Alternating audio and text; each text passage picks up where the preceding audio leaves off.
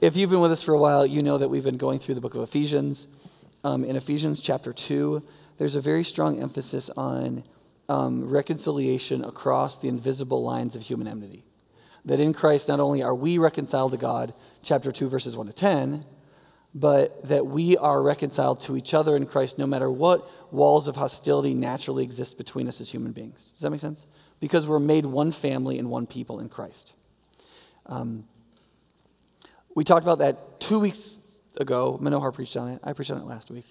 And some of you know that I ascribe to Larry Osborne's idea about why church should be boring, okay? Church should not be boring because it's terrible. Church should be boring because mastery, it comes on the far side of boredom. So at first you're familiar with something, you're like, oh, that's interesting. And then we tell it to you again, and you have to go over it again and again, and it gets boring. But the only thing that will change your life, the only thing that will come up inside of you when you need it, is what you've mastered. It's the only thing you really have, okay? And so when it comes to the belief that the dividing walls of hostility for the Christian have really come down, one of the great difficulties with living that out is we think that if we're familiar with it and we approve of it, that matters. It doesn't matter, okay? What matters is if we master it. So that when we see someone who is on the other side of a natural dividing wall of hostility, the first thing that comes up in us is, they bear the image of God. We are one in Christ. My dividing wall with them is illegitimate. That has to come up immediately in our hearts, okay? And the only way to do that is to bore ourselves with attending to that truth until it's deeply part of us, okay? So here's what I would like to do. For something like the next 20 weeks, what I would like is from someone at High Point Church to give a short testimony about their personal experience inside this local church in particular of feeling a dividing wall of hostility. Not in a preachy, condescending, sanctimonious way, but just a sharing kind of way. Like, I have felt this. And it's not fun. And for us to be like, oh my gosh, you felt that. That's terrible. That's not what we want. And for us to attend to it with our mind and our heart and to pray about it. And I want to do it for as many testimonies as we can get, okay? So if you have an experience in church, especially here, or in our immediate community, where you don't have to, it doesn't have to be like outright racism, but you just know you didn't feel like you were on the inside, you didn't feel connected, you felt like people didn't want to talk to you, and it can be because of the color of your skin, it could be because of your gender, it could be because you think you weigh too much. Well, I don't care what it is. I don't care what human dividing wall of sanctimonious hostility you have felt. If you have felt one honestly, and you're willing to write a short reflection on it so we can hear you and then pray about it and attend to it until we master it, please send us an email.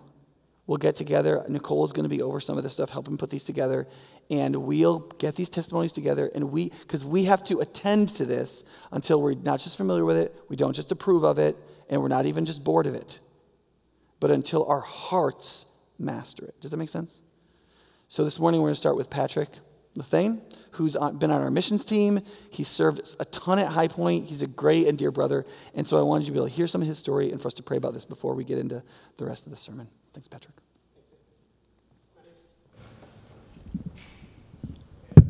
There. My name is Patrick Lethane. My parents are from Burma, which is a Southeast Asian country in between India and Thailand. I grew up in an extremely Caucasian small town and faced insensitive remarks, looks, and stares because of the color of my skin. My wife, Allison, is as blonde and white as they come. And together, we regularly face the "you guys don't belong together" looks and stares. We live in Waitaki, Wisconsin. It's actually a nickname of Wanakee among the teenagers. Because of how the Lord has blessed me and what He has allowed and enabled me to accomplish in my financial status, in my education, and in my career, I've lived most of my life looking at the world through white eyes. I've experienced tremendous acceptance in my friend, work, and church circles. And yet, due to the color of my skin, I've faced various kinds of discrimination in general social settings from people that don't know me. Just a few years ago, I was on a bike ride in Middleton on Airport Road, just around the corner from here. I was riding along at a good pace, and all of a sudden, a car pulls up next to me and follows alongside me. It's a group of teenagers, and they all begin shouting racial slurs just a few feet from my face. After a few moments, they sped up and took off. There were so many emotions that ran through my mind in the next few minutes as I processed what happened. First, the stinging hurt of those words, shouted with pure hatred in their faces, sunk in, along with feelings that I really don't belong here. Those thoughts didn't last, as I quickly realized it was just a group of young, ignorant fools. Next, feelings of disillusionment set in. How is it possible that this type of thing can happen in this day and age, in such a great part of the country that is regularly ranked among the best places to live in America? Next came the thoughts of sadness that as a society, we really haven't advanced beyond this. And then came the thoughts of fear that rattled me for quite a while. A genuine fear for what could have happened if we were just a little bit farther west on a country road with no one else around. I'm not up here to sound like an innocent victim.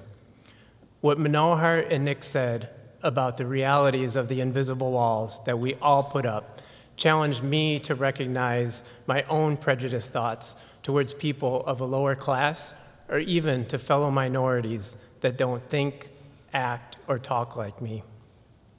I'm part of the problem. We're all part of the problem, and we all need to be part of the solution. I don't see a clear path forward. I honestly don't have faith that things are going to change much anytime soon. I've faced a lifetime of marginalization due to the color of my skin. However, I am filled with a great deal of hope. It's an everlasting hope that is rooted in the gospel message. I have faith in my Lord and Savior, Jesus Christ, who can break down any kind of wall that exists. I do believe that the church is the best place for real, substantive change to begin and where healing can occur. My desire is that the people of High Point Church will choose to be a part of the solution, whatever that might look like going forward. Helping to raise awareness is just a small way that I can be a part of positive change in this church that I love. Thank you.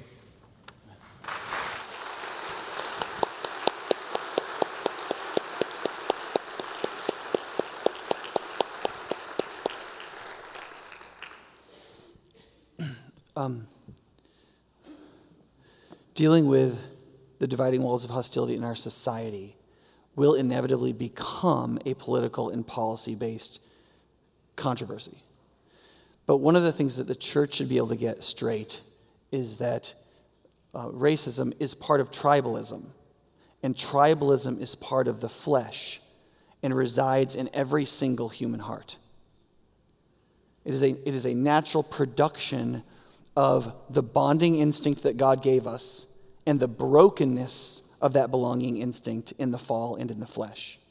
And therefore, it is 100% predictable in the heart of every sinner, which is all of us. And so we don't have to say, those are the bad people and we're the good people.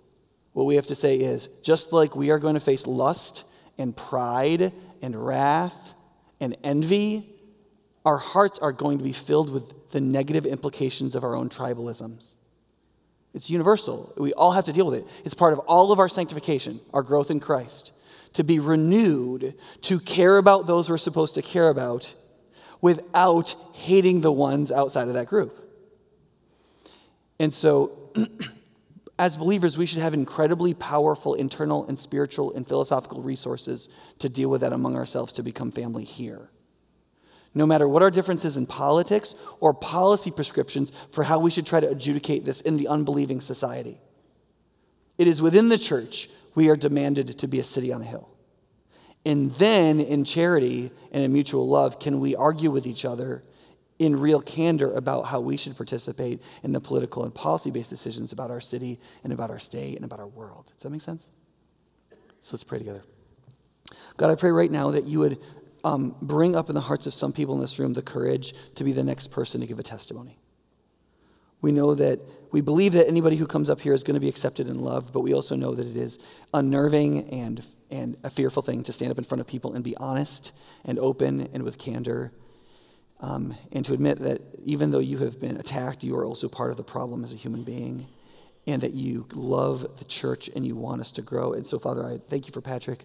I pray that you would raise up in some people the courage to do this so that we can stay attending to this until our hearts emotionally more master the centrality of you destroying every dividing wall of hostility.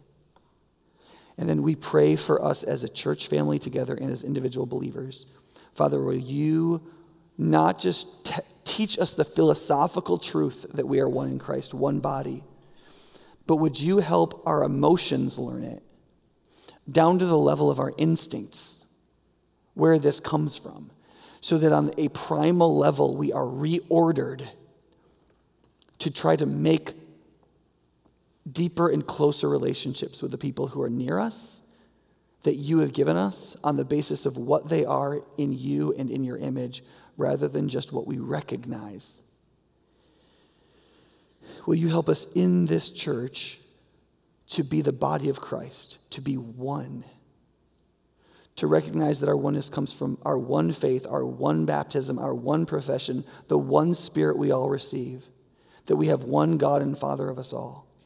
And would you help to make that fundamentally primary for us in a way that's very difficult?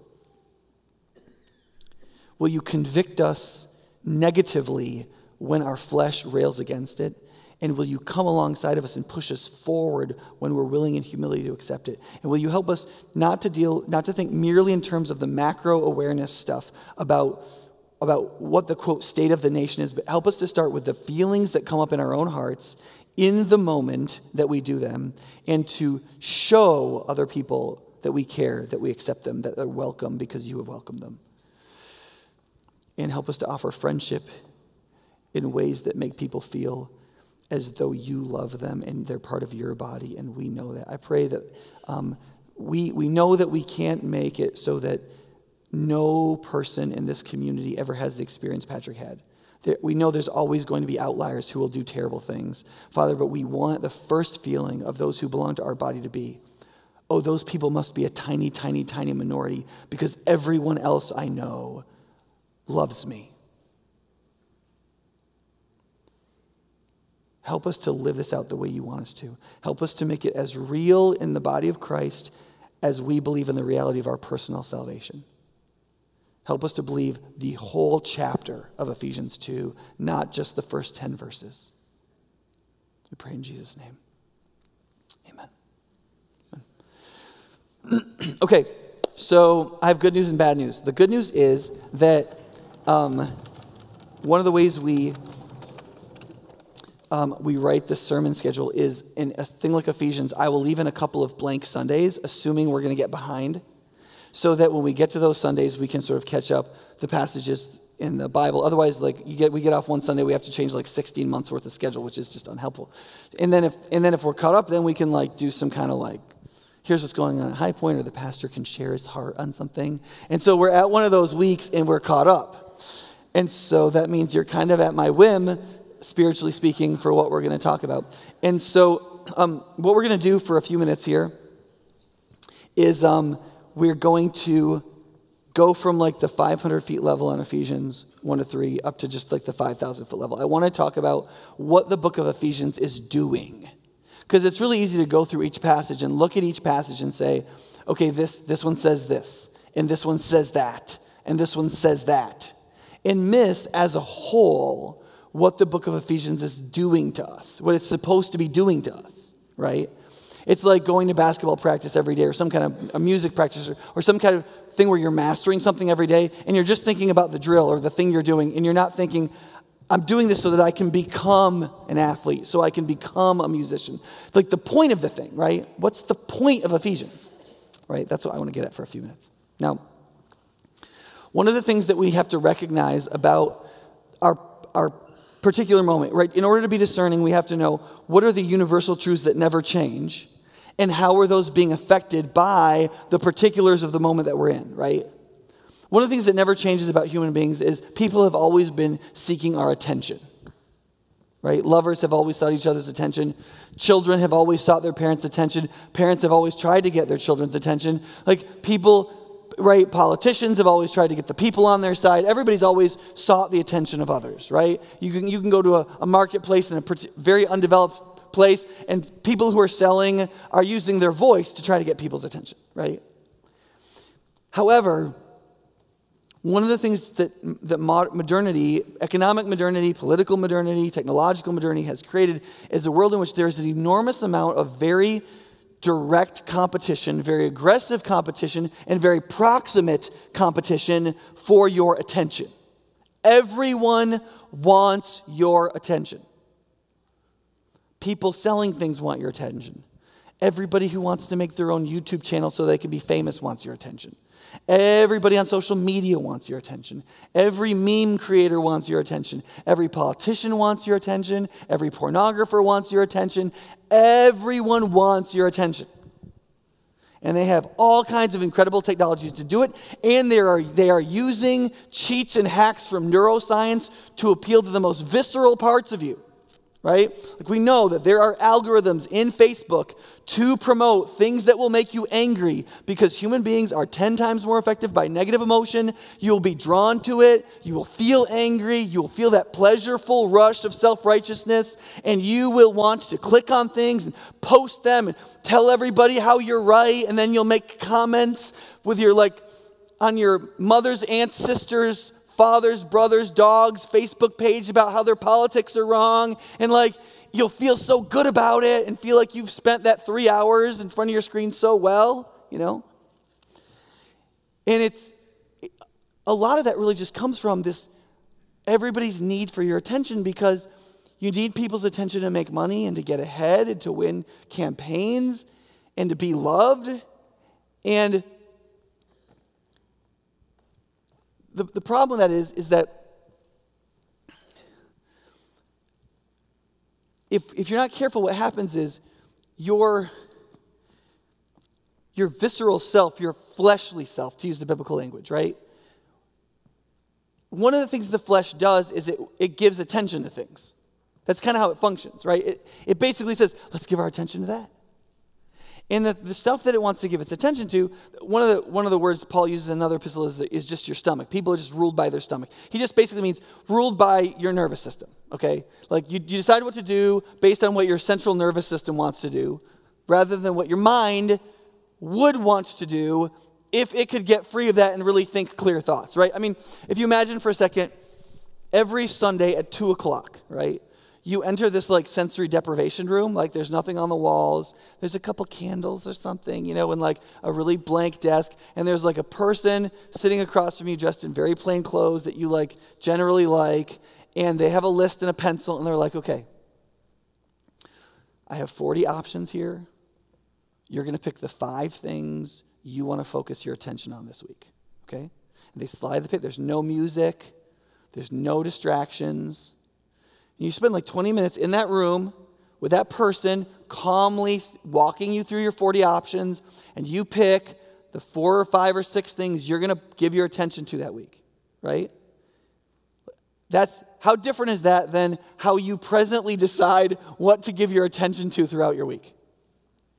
Right? For most of us, those lists would be if I said, now write down watch this movie of you this week, write down all the things you gave your attention to. How different is that list from the deprivation room list that you would set?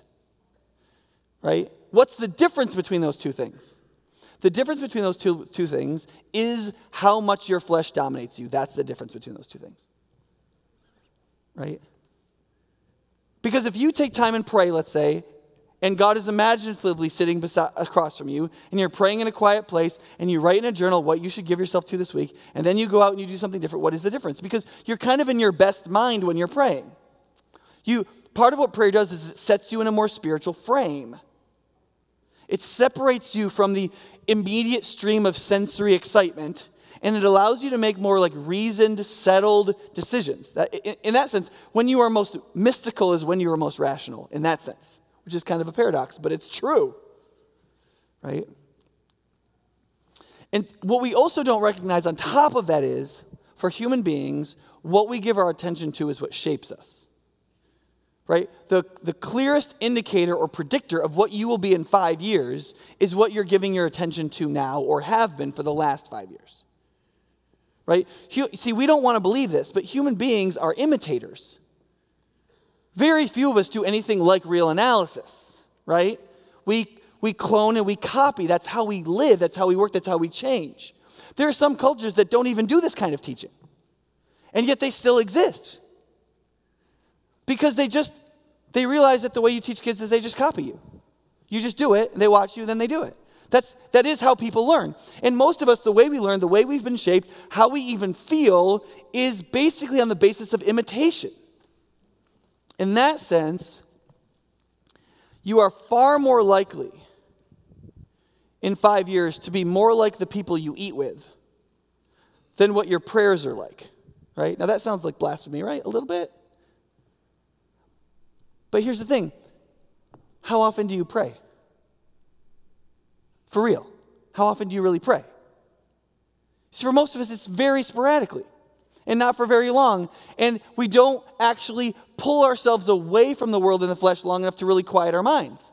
So we try to pray, but we're still so plugged into the world in our mind and in our everything's still running so fast that we don't actually get into the kind of frame of mind, the frame of emotion and affections that actually lets us be ourselves, separated from the immediate stream of sensory experience. And so our prayers don't shape us like they're meant to. And yet, the shortcut to spiritual growth, sorry about the voice cracks, I am 42. The shortcut to spiritual growth, if you are dominated by the flesh, which most of us are, is to get your spiritual growth through a directly physical means, right? The more advanced you become spiritually, sometimes the easier it is to engage with God in more mystical means and to be transformed by it. But early on, that's often very, very difficult. Well, what's the best cheat for that? Well, the best cheat is to get your spirituality in the most physical and copying sort of way there is. That is, directly through the people you're around. You pick who to be with. You'll naturally imitate them, and you'll naturally be affected and influenced by them. Does that make sense? And so, for most of us, what is most predictive of our spirituality even 5 years from now is not even how we pray, but who we're around. Who we give our attention to. Right? So you can think of it this way. Everything will it will depend on your attention, right? So you can think about it this way. 2, that God, all throughout Scripture, is trying to get our attention. One of the big themes of Christian Scripture is that human beings were created to give their attention to God and to each other for tasks related to His will, and we continually give our attention to everything else we're not supposed to. And so in redemption, one of the things that God is doing is solving the sin problem rift between us, but what He's also trying to do is get our attention. Right? In beautiful ways, He's trying to get our attention. Right? And so He does these big acts in history, and he speaks and shows Himself in Revelation, and He gives truth-speaking prophets throughout the Old Testament. And then he comes in the person of His Son, and He dies on a cross and rises from the dead. These are all both acts that bring about and have wrought redemption for us in what they've accomplished, but they're also meant to have a certain kind of spiritual and moral beauty that get our attention. And God's constantly saying, give me your attention. And as a lover, He is inviting your attention. And as a God and King, He is demanding your attention. And both are equally legitimate. Right? And so, Colossians is the sister epistle to Ephesians. If you read them side by side, they read very similarly. They have very similar language. They cover very similar themes. And they're actually written to two places fairly close to each other. Ephesus is the second largest city in the Roman Empire on the coast. And then I think it's like 50 or 70 miles inland in the Lycus River Valley are three towns, Colossae, Laodicea, and Hierapolis, I think they are. And they're right all next to each other on this river. It was actually they were like spa towns, actually. It was kind of a strange thing. And he wrote a letter to the Laodiceans, and he wrote a letter, which we don't have, and he wrote a letter to the Colossians. But similar themes, probably same imprisonment. He probably wrote them very close in time to each other. And in Colossians, he says a similar thing to what he's doing in Ephesians. He explicitly says it in Colossians like this. He says, since then you have been raised with Christ. Do you remember that language from Ephesians chapter 1, that you've been raised with Christ in the heavenly places? Since you've been raised with Christ, set your hearts on things above, where Christ is seated at the right hand of God. Set your mind on things above, not on earthly things. Do you see the claim there? It's very direct. What God is demanding, what God wants from us, and the thing that transforms us and changes us, the things that free us, what will allow us to actually believe the gospel and stop living in religion and therapy, but actually will lead us to a soul-filled, disciplined, God-honoring, gracious striving in Christ, which will allow us to become the people we're meant to be and have integrity within ourselves and know what we were called to and actually live in the familial and friendship relationships that we're called to, comes from this. That's what we're told to do, to set our hearts on Christ and to set our minds on things above, and then the negative, not on earthly things. Right? And so you could say something like this as kind of the heart of this, of what Ephesians is doing as a whole, that what you give your attention to is probably the most important thing about you. Right?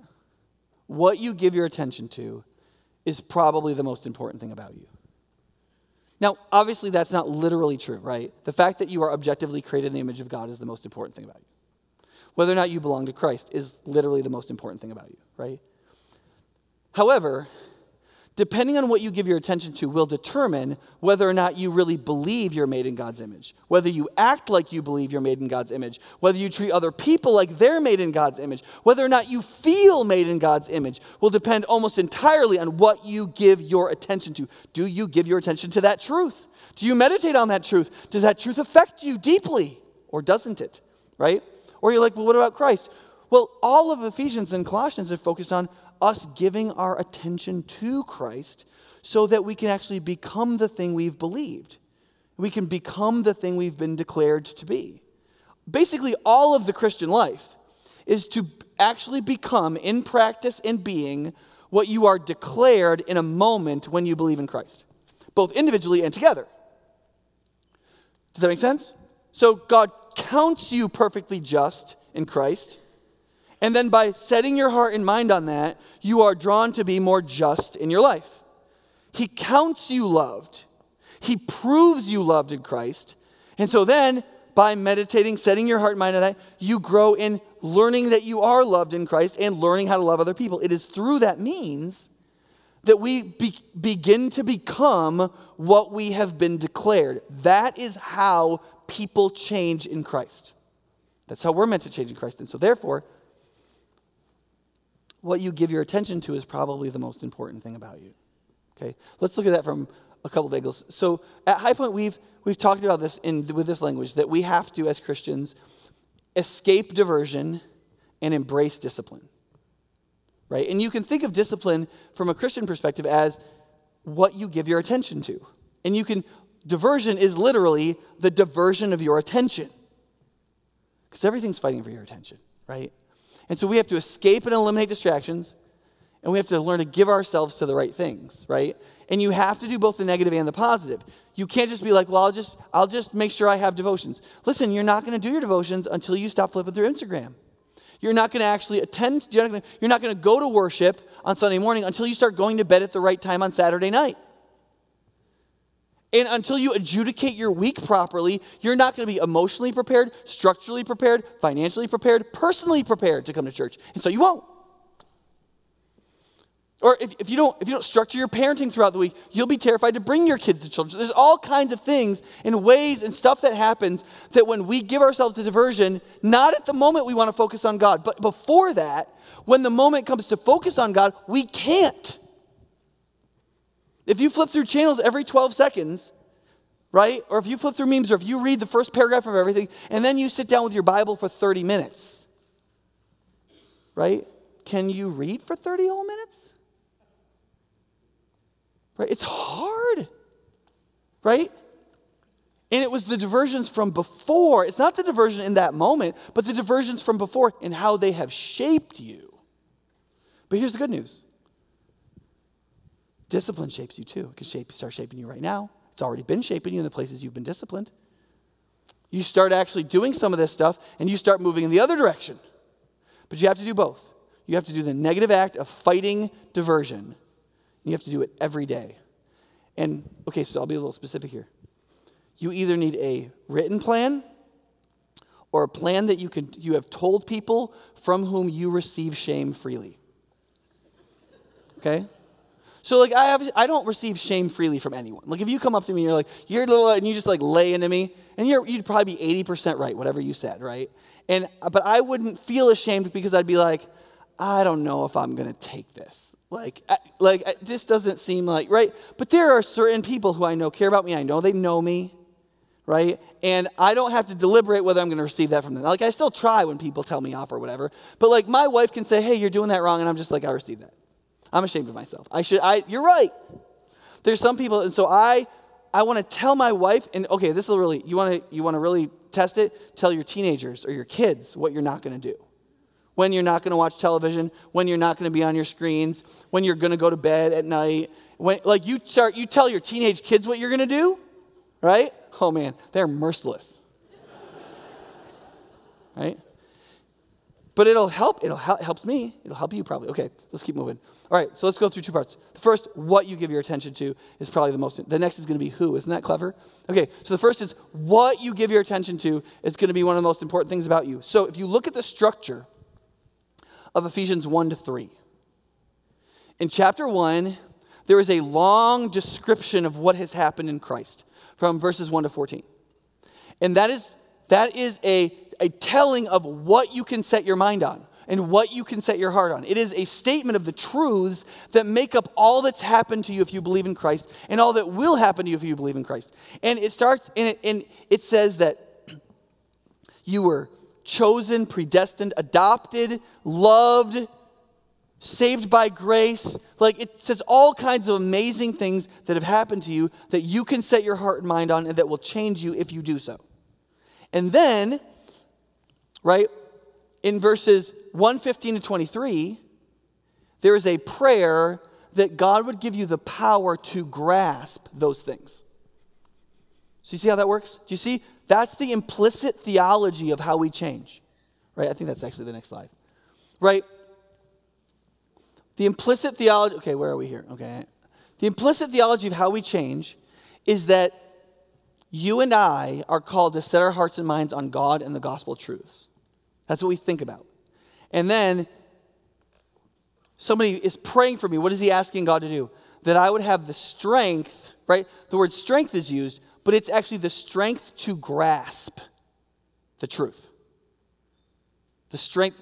The second one, this one right here, which I'll preach on in a couple of weeks, 3:14-21. That one really focuses on this. About having the strength to see, the strength to grasp, the strength to, like, think about that thing and for it to really affect you on your deepest affections and to affect how you see yourself and everybody else in a way you've never before, that's so powerful that you exclaim what Ephesians starts with: blessed is the God who has blessed us with everything for the praise of his glory.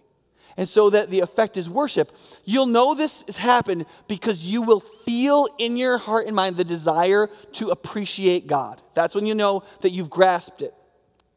When what rises up in you in the study or in the meditation or the thinking or the consideration, when inside of you feel, God is so great, that is so amazing, that is so good, that is so interesting, I've never thought of it that way, that's so helpful. You have that feeling and you want to thank God for it. Then you know you've started to grasp it and it's changing you, right? All right. Now, you got to realize this is not just an intellectual thing, okay? This church, okay, listen to me. Partly because of the weaknesses of my personality, our church inordinately draws excessively conscious people, okay? That's a phrase from Jung. People who, like, they control their emotions with their conscious thought, and they're very disciplined people. They tend to be educated, white-collar people, and they're like, I can control all my feelings. I don't have to feel them. right? And that is actually not a good way to live. It's actually tearing yourself out of integrity with yourself. It's not a whole way to live. And after a while, usually your body revolts against you with like anxiety and depression and panic attacks and frustration, or you like decide that all those bad feelings are really your wife's fault or your husband's fault or your kid's fault or your job's fault. It's not a good way to live. It doesn't have a future. We are meant not just to think certain thoughts about God, but we're supposed to set our hearts on them, right? They're meant to interact with us emotionally. And on levels of our deepest sort of instinctual, like our sense of security, our sense of fear, our deepest hopes, our fear of death, right? And if you can't admit how embarrassed you are in certain situations and how humiliated you feel about this thing or that memory, or like how inferior you feel to certain people in your life, and if you can't let that stuff come up, you're never really going to set your heart on the gospel in a way that interacts with it and intersects it in a way to change how you feel about it. And you're not just repressing your feelings, you're repressing the gospel. It's like taking antibiotics and then drinking a bunch of alcohol. Right? You took the medicine, but then you did something else that specifically makes it not work. And so part of spiritual growth is the opening of your whole heart to God. Especially the things you are not wanting to think about, that you're not wanting to feel, that you're not wanting to admit to yourself, that you don't even know you don't know them. And that's one of the reasons why just studying the Bible isn't enough. You have to pray. You have to meditate. You have to stop and let yourself feel certain things. And ask yourself why you feel them, and then ask God why you feel them, and actually let the thing percolate a little bit. You know what I'm going to say next? You know what I'm going to say next, right? But that can't happen if what? That kind of thing can't happen until you unplug yourself from the stream. Can you imagine trying to do that plugged into the stream of immediate sensory experience? With your phone turned on and within 30 feet of you? It'll never happen, ever. Right? Okay, let's keep moving. I don't have time for that. Okay. How do we do this? All right? How do we do this? We're only halfway through the sermon, and there's 5 minutes left, okay? This is going to be fun. How do we do this? There's 2 ways to do this. One is by rhythm, and one is by ritual, okay? I'm simplifying, obviously. One is by rhythm. You have to order your life in certain rhythms so that you're doing what you want to do, what you believe that you should do, right? You got to order your life that way, right? So for some of us, it's a bedtime, right? You got to go to bed on time. Wake up in the morning. If you go to bed on time and you wake up in the morning, just that, you'll look at less porn and you'll read your Bible more. Because you'll wake up in the morning fresh and you'll have the willpower. You'll be at the peak of your physiological willpower, and you'll know this is the time to read the Bible, and you will go and read your Bible. And when you stay up late, you have the lowest amount of willpower you have for the day. Your visceral self has the most power, and it's just so easy to just click on stuff you're trying not to click on. It's just simple rhythm stuff. It's simple rhythm stuff. Eat with people instead of alone. There's all kinds of simple rhythm things when you exercise, what you do, and those kinds of things set you up for something better. It's one of the reasons why for personal devotional times, people will be like, do it the same time every day in the same place. It's not because the Holy Spirit won't be able to find you. Like if you go to Starbucks instead of Barriques, right? Like it's not, Holy Spirit's not going to be like, I thought she was going to be at Barriques. She's always here. This is terrible. It's for you. It's because we are these creatures of habit. And see, we don't want to believe that about ourselves. We want to believe we're inventing our being every moment and that we're maximally emotionally free and we can create this kaleidoscope of color out of our authentic hearts in any moment we want, and therefore rhythm and ritual hold us back. And that is romantic poppycock.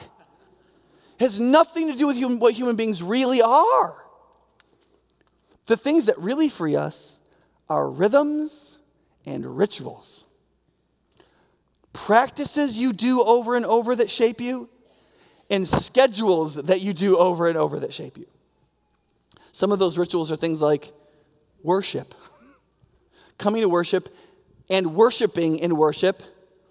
Okay, I might offend you now. Okay? I say this in as non-judgmental a way as I can. Coming to church on time helps with this. Just a thought. Okay. attending to the truth and reading the scriptures and listening to preaching and reading Christian books, including Christian biography, all of those are very helpful things to do. The ordinances of baptism and communion are very important. To go to baptism and witness other people being baptized is part of the ordinance. As they take on the name of Jesus, as we look at their spiritual death and resurrection, we are reaffirming in ourselves what we have done in that, right? And doing baptism is commanded by, as we call it, an ordinance. An ordinance means Jesus ordered us to do it. It's a non-optional event. The church has literally argued for 2,000 years whether or not you can even be saved if you're not baptized, okay? Most Baptists, which we have emerged from the Baptist tradition, believe that it's a sign. You have to believe in Jesus. But listen, man, I don't know. I'm not sure that's right. I'm just pretty sure that's right. There's nobody, because there's nobody in the Bible who gets saved who doesn't get baptized. There's no example to be like the guy, you're like, what about the guy on the cross? You know, maybe it was raining or something, right? And you're like, okay, so if you accept Jesus, and the whole time between when you accept Jesus and your death, you are nailed to wood, we will give you a pass. Like, clearly, Jesus gives people a pass if they're impaled on wood and bleeding to death, okay? So if that's you, you're totally exempt from getting baptized. But there's no reasonable example in the Bible of anybody who doesn't believe and get baptized immediately, on their own profession of faith, immediately following their belief. Right? And we're all like 2019 casual about it. Like, if you want to get baptized, like, we're going to have this, like, it's going to be sunny. And, like, I'm picking on Ashley.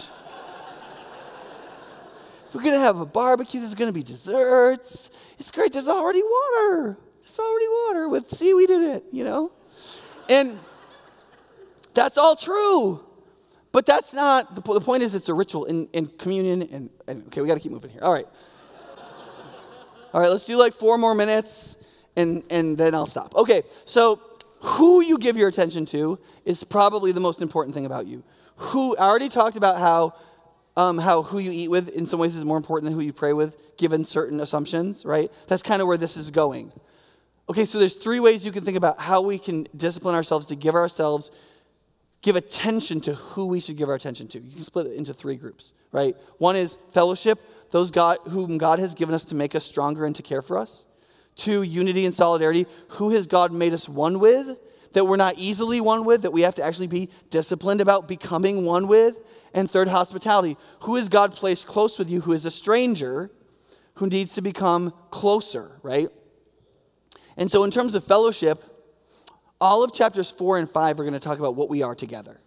Chapter 4 is the church. Chapter 5 talks about social relationships, including the family and children and so on, and work. And so one of the things Ephesians is doing is saying how we are related to each other, right, in terms of fellowship. And fellowship can be an anodyne word, but it's meant to be people who are bound to you for a journey who will never leave you. That's what fellowship is supposed to mean. And those people are meant to strengthen you. And so therefore, this is why we have, for example, small groups. Small groups are one of our main mechanisms of fellowship, of giving our attention to Christ by giving our attention to each other as we follow Christ. And in that fellowship, we can be transformed in a way that oftentimes we cannot be transformed. Does that make sense? Unless we have a very robust group of Christian friends that create a similar kind of situation.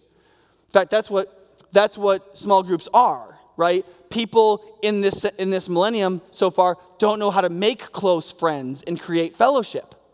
We've lost the capacity for hospitality and deep friendship. So we as the church have artificially created a ministry that simulates human friendship. That's what it is. Because the average American has 1 or 0 friends who are close confidants.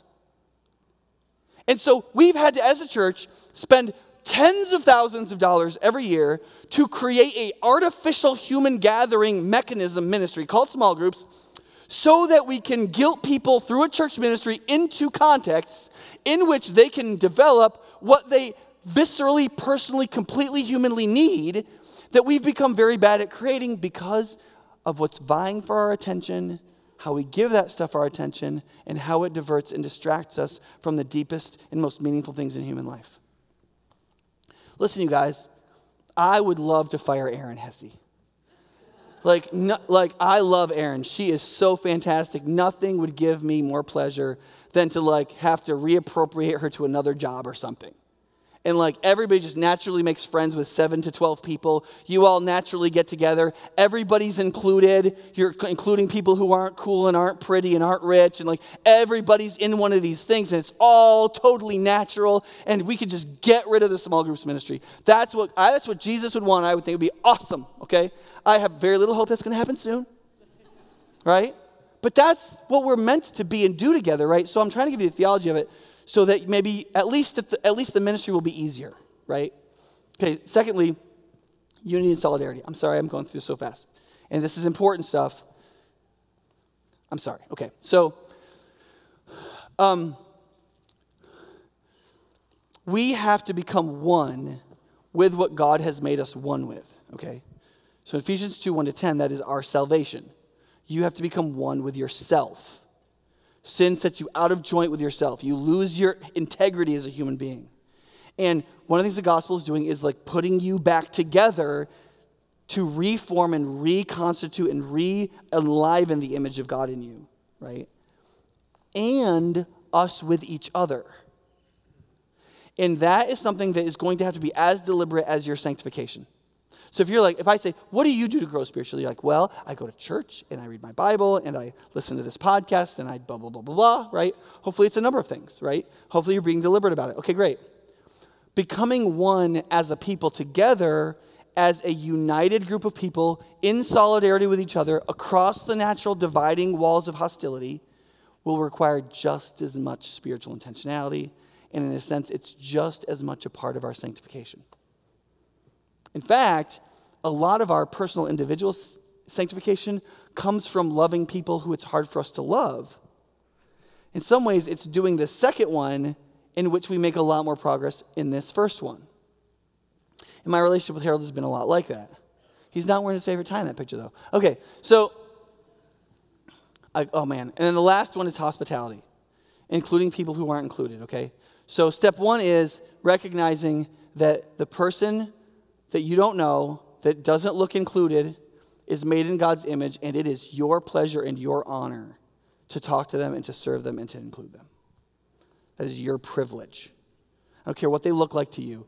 It's your privilege to do that. And that's based on the doctrine of the image of God in every person, even every unsaved person. Every human being has the image of God, right? It's the basis of what the Western idea of respecting human life, right? And then the second is sometimes you're going to have to do things that you don't really understand and you may not totally want to do. So, for example, the women's class that's called Rooted was first called Roots. And Nicole named it Roots, and she really liked that name because, like, roots, like you're rooted in the ground like a tree, right? And then her biracial intern, Britt, was like, you can't call it Roots. And she's like, well, why can't I call it Roots? And she's like, well, because black people, that has a bunch of connotations for black people that we won't be thinking of tree roots, right? Like there's literally this like famous documentary of the transatlantic slave trade in American slavery called Roots. It was like done in 1970 something. It was like redone in 2011. And so she's like, that's weird, and I really like Roots better than anything else. So she called another black friend, and she was like, can I call this class Roots? And he's like, yeah, you probably shouldn't call it Roots. And she's like, I feel like Roots sounds cooler than Rooted. And then her husband was like, you've got to change the name, right? And she's like, I know, And so the class is called Rooted, right? It's who cares, right? But it's a trivial example on purpose. Like, you just naturally in hospitality do things that don't make total sense to you or that you don't feel because it is better for other people because of how they feel. And you just can't include people, and we just can't be one unless you're constantly doing that. But love requires that kind of flexibility, or there's no sacrifice, and there is no real biblical love without sacrifice. Those are all opportunities, right? And then lastly, you have to admit to yourself, I'm not going to do the Island Princess song, but you have to admit to yourself, you don't want the circle of love to expand because you're afraid of what's going to happen to you, which is an inferiority complex that you're not dealing with, that we all have. We're afraid that if the circle of people loved widens and our concentration in that circle is more diffuse, we will start to get increasingly ignored we will have less love for ourselves. We will have less security because we will be less centrally important for somebody to be there for us. Like, we lose. We all feel that way. And it actually comes from our sense of insecurity and our sense of pride. It comes from a sinful and broken place in us. And so the call to love isn't just about you loving that other person. Loving other people brings up the worst in you, which you wouldn't have dealt with and you wouldn't have faced otherwise. This happens every time we try to split up a small group. We say, hey, listen, you guys should, you've got 9 leaders in your small group. We could make 9 small groups out of you. And you know what everybody says? We don't want to do that. We like our small group. And maybe we could all do a separate small group on the side or something, but we still have our small group. And then they do that for 2 months and they quit that one and they go back to their small group. Because nobody wants to expand the circle, right? It's kind of like, I had a picture of it's kind of like when you have a 2-year-old and you have a new baby and you bring the new baby home and the other kid basically hates its guts, right from the start. It's like that. We all feel that. We're all that little kid. We're like, what's going to happen with mommy now? Is mommy always going to be available for me? And that's how you feel about your friends. That's how you feel about the people who love you. You're afraid that if you let those other people in, it's going to change things such that you're going to lose out. And it's way too humiliating to admit that about yourself. And so we don't want to, and so we just want to keep things the same. And we just justify that bad feeling. Right? Okay, so lastly, we're not going to be able to sing a song at the end. I'm sorry about this. I need to hit this thing on hospitality again. There's something I call this on the staff team the golden 9 minutes. Okay? When the service ends, you have between 2 and 9 minutes to connect in hospitality with people who are not already connected. People who are not connected, who are not deeply rooted in the church, especially if they're a non-minority race or economic class or something. What happens to those people is they don't have anybody to talk to. They don't want to introduce themselves to people who are talking with other people. So they get up and they walk out the door. And it happens in 20 seconds. Or they get their children, and they walk out the door. And it takes 2 minutes and 20 seconds. And they're gone. And many of them will never come back. So I want to challenge you. If you go to this church, and this is your church, and you're connected to people in this church, and when the service ends, you know you have friends that you can talk to. Do not talk to those people for the golden 9 minutes. If they love Jesus and they love you, they'll hang around for 9 minutes. It's fine. It's going to be fine. For the first 2 minutes especially, but for the first 9 minutes, don't come talk to me, and do not talk to them. You should talk to people you don't recognize. And you should see if they're connected and see what's going on and see if you can talk with them and share with them and see if they want to have a conversation. And you should signal to them that they're included and that we want them here and that we love them, that they could belong and that they could make friends here. Because people don't stay at churches because of preaching. People hear about preaching and then they show up and then they realize it's about as bad as the one that they heard before. Okay? And then in most churches, the preaching's fine to not terrible, right? That's not why people stay. They stay because they make friends. They stay because they're included. They stay because they're known and understood and cared about. That's why people stay. So you can say to them, how long have you been attending High Point instead of are you new here? And then they might say, well, this is my first week. And then you're like, oh, wow. And then what I recommend is ask them 2 questions about themselves, okay? Just any 2 questions you think are relevant that aren't embarrassing. And don't say well, what's the most embarrassing moment of your life, you know? Usually it's are you new to Madison? What do you do for it's it's that kind of stuff. And if they answer those 2 questions pretty robustly, then ask them a 3rd question. If they're into the conversation, ask them more. Talk with them for the 10 minutes or whatever. Give them your attention. They're a creature made in God's image. And they might be your new best friend. Who knows, right? And if they're not into the first 2 questions you ask them, they give you really short answers, then just be like, hey, it was great to meet you. And let them go. Does that make sense? And listen, and if you have a nice conversation, invite them to lunch.